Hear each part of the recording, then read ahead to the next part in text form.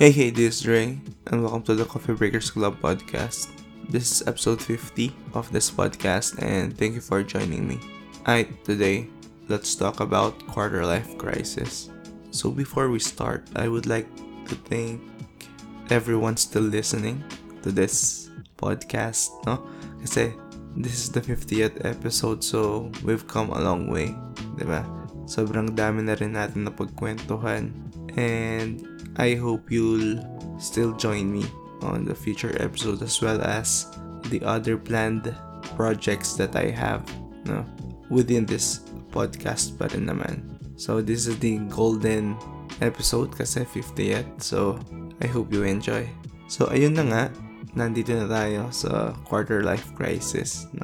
This is one of the biggest challenges or things that young adults face sa kanilang buhay or sa ating buhay.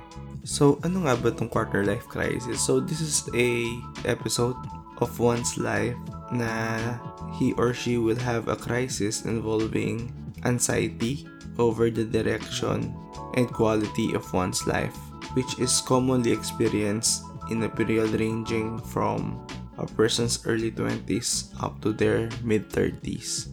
Salamat Wikipedia para sa description na yan. But yeah, this is just us having anxiety nga or worries with regards to our future, ganyan. Yung mga big what if natin, diba? And yung mga bagay na hindi natin masabi sa hinaharap. So panicky asking life questions like, sino ako sa mundo, diba? Saan ako patungo? Saan ba ako nabibilang? Kaya ko ba yung mga pagsubok sa buhay? Ano ang nasa hinaharap ko? Kaya ko bang harapin? Kung ano man ang iba to sa akin ng buhay sa hinaharap, ito ba talaga yung gusto kong gawin? Eto lang ba ako? Diba? Yung mga ganong mga tanong na medyo ang hirap sagutin. And sometimes we don't have all the necessary information to answer them. So overall, it's just asking, who am I and where am I going, diba? And like most of you, I have experienced this already. Parang I was feeling that I am at a loss, ganon. I'm not sure anymore about myself. Yung parang nakikiya ka lang sa kama, diba? Pero hindi ka makatulog. Tapos sobrang mulat kasi ng isip mo, diba? And again, this type of crisis is actually normal, no? So, if you are experiencing it too right now, normal lang yan, kapatid. And I believe in you that you'll survive that. And there is always a light at the end of the tunnel, kumbaga. Na cliche sabihin pero totoo naman. And huwag kang mag-alala kung hindi mo pa kayang sagutin yung mga yan. Ang importante is alam mo na silang itanong, di ba? Alam mo na meron kang ganyan na agam-agam. So halfway of the battle is knowing what the problem is, di ba? As for me, how did I manage this? Kasi though up to this point, I still don't have all the answers, di ba? But I'm managing now. So what I did is to have a mental image, or I've actually written down the things that I want myself to be and to have down the line. And I didn't mind if they are not precise or they are not detailed, as in yung mga sinulat ko or nilagay ko dito is very high level, yung parang I want to be happy, ganun. I want to be contented, ganun. And things like I want to have a house to build my family with, parang ganun. And ayun nga, just picturing myself happy and contented, having a life that is happy and contented. And with that mental image, I'm just trying to determine or identify what are the things that are there, that made me happy and contented. And once na meron ka ng idea kung ano sila, diba? You can now plan ahead, or even just a checklist will do, on how to achieve them. So, yun yung ginawa ko. But this might not work para sa'yo. It might, no? So, you'll never know unless you try. So, kung wala ka pang idea kung paano mo ma-manage ito, try this one out. Baka mag-work din sa'yo. If not, it just simply means that ibang diskarte yung kailangan para mawala yung anxiety mo, di ba? And I do have some tips or reminders, no? And again, nung ginawa ko tong mga tips and reminders na to, I'm actually giving them for myself more than anyone else, no? So, if these tips or reminders will help you, good, diba? Happy tayo. Pero, kung hindi, again, it simply means na magkaiba lang tayo and you need to find those helpful tips for yourself, no? I-share ko lang sila kasi baka sakaling makatulong. The first tip that I'm giving myself lagi is I should realize that life is serious enough to take it seriously, no? So, there are times na kailangan mo talaga magseryoso sa buhay, di ba? Parang in planning stuff, in making decisions, and making life decisions, those are very serious, di ba? And you don't take those lightly. But then again, huwag mo namang gawin na 24/7 lagi ka seryoso. Have time to be silly, have time to have fun, diba? So, though meron mga times na you need to be serious, but wag lagi. Don't take things too seriously all the time, kumbaga. So, ayun. Number 2, and this is a good one as well, is let go of the things that you can't control. No, don't dwell on them. Don't be too stressed in trying to solve things that you don't actually have control, no?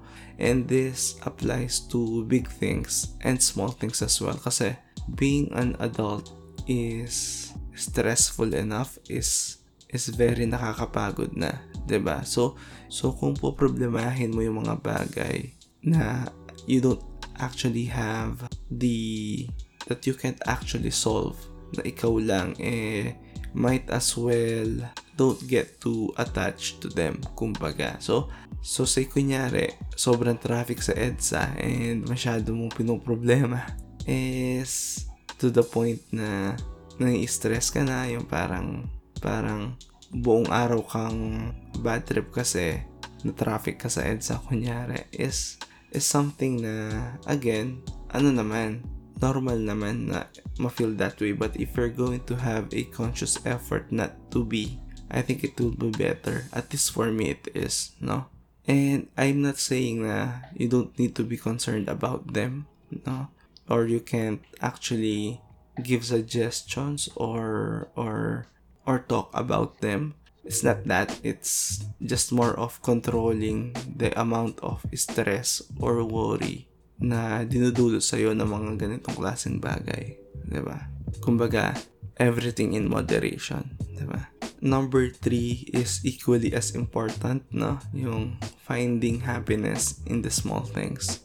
Lalong-lalo na sa age natin kasi, is ang hirap ng maging masaya sa mga maliit na bagay kasi nga growing up, yun yung minsang side effect nun, no? Yung parang for you to be happy, kailangan you have the shiniest or brightest thing out there, diba? The best shoes, the best smartphone or whatever. But sometimes you don't need all those things to be happy, and we are sometimes just influenced, no, by those things na halimbawa nakita natin sa iba na meron silang ganun, and we immediately think na kung meron din akong ganun, baka yun yung magpasaya sa akin, which is sometimes it happens, but most times it doesn't, no? So you need to really dig deeper for this one, what really makes you happy, diba? And it would be nice if you could actually determine or identify the smaller things, no? Yung mga small gestures, mga ganyan. Or mga bagay na you already have, diba? Yung mga ganong bagay ba? And sometimes those things we take for granted, but actually those are the essential things that makes us happy, diba? And number 4 is to experience life, no? So travel, go to places that you want to go, diba? Experience new things, mga ganon, na life is too short, no? Sobrang ikli lang ng buhay natin sa mundo para hindi maka-experience sa mga bagong bagay. And if you have the means to do so I encourage you to do it, no? Kumbaga, step outside the situation or the place that you are already familiar with. Kumbaga. And it doesn't have to be it doesn't have to be bongga. Kumbaga, you don't need to go to other countries, diba? You don't need to do stuff na medyo mahal. I mean, ang dami dyang mga travel less than say 1,000 pesos kunyari, no? Yung parang just 500 pesos you can go to this place and experience this and that. Na again, this tip might not be for everyone, but you can be creative in doing it, no? Sabi nga nila, the destination is not the ultimate goal, diba? It's actually the journey and the people that you are with along that journey. Kumbaga. Yung 5th is don't let the kid inside die. Do things that are fun for you.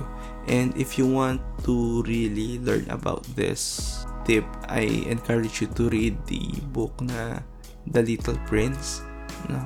By Exupery. Nalimutan ko yung full name niya. And ang hirap niyang bigkasin actually yung name ng author. Pero yeah, read The Little Prince para ma-re-educate ka with regards to this topic. The next one is to do something very creative, no? Or to pursue things that you are passionate about. So, kasi it really gives you a breath of fresh air, no? Whenever you do something creative or you are passionate about. So, if you have a side project that you want to do, diba? Just do them, no? Have time sa araw mo or sa linggo mo na gumawa na something na nag-express ng creativity or passion mo, no? And if you can't, you don't need to force yourself, but if your creative juices are pumping or kating-kati ka na mag-step outside your comfort zone, diba? Is, again, sobrang ikli lang ng buhay not to do it. So, just do it. Para naiki-commercial na tayo dito. And the last one is to continue learning, no? Learn about new stuff, read books. Ito, sobrang nito. Read books, and really, just continue learning, no?